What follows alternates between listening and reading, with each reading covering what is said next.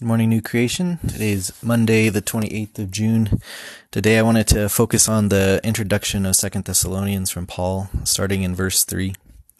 He says, "We ought always to thank God for you, brothers and sisters, because your faith is growing more and more, and the love all of you have for one another is increasing.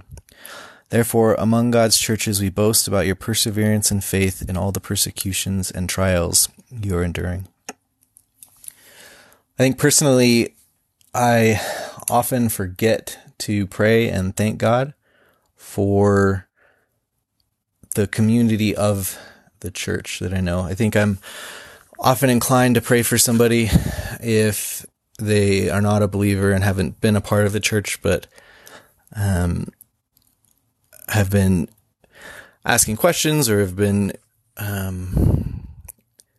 interested in that, or I also have been inclined to pray for someone who has been participating in the church and is also asking questions and seems to be inclined to leave it. But I think that it's very uncommon for me to give thanks to God for the community of believers who is steadfast and who is perseverant.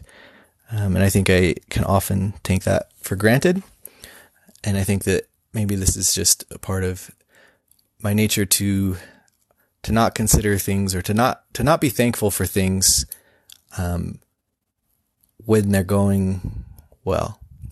So I would like to practice and encourage us to practice being thankful to God for the faith and the growth and the perseverance we see in the community around us.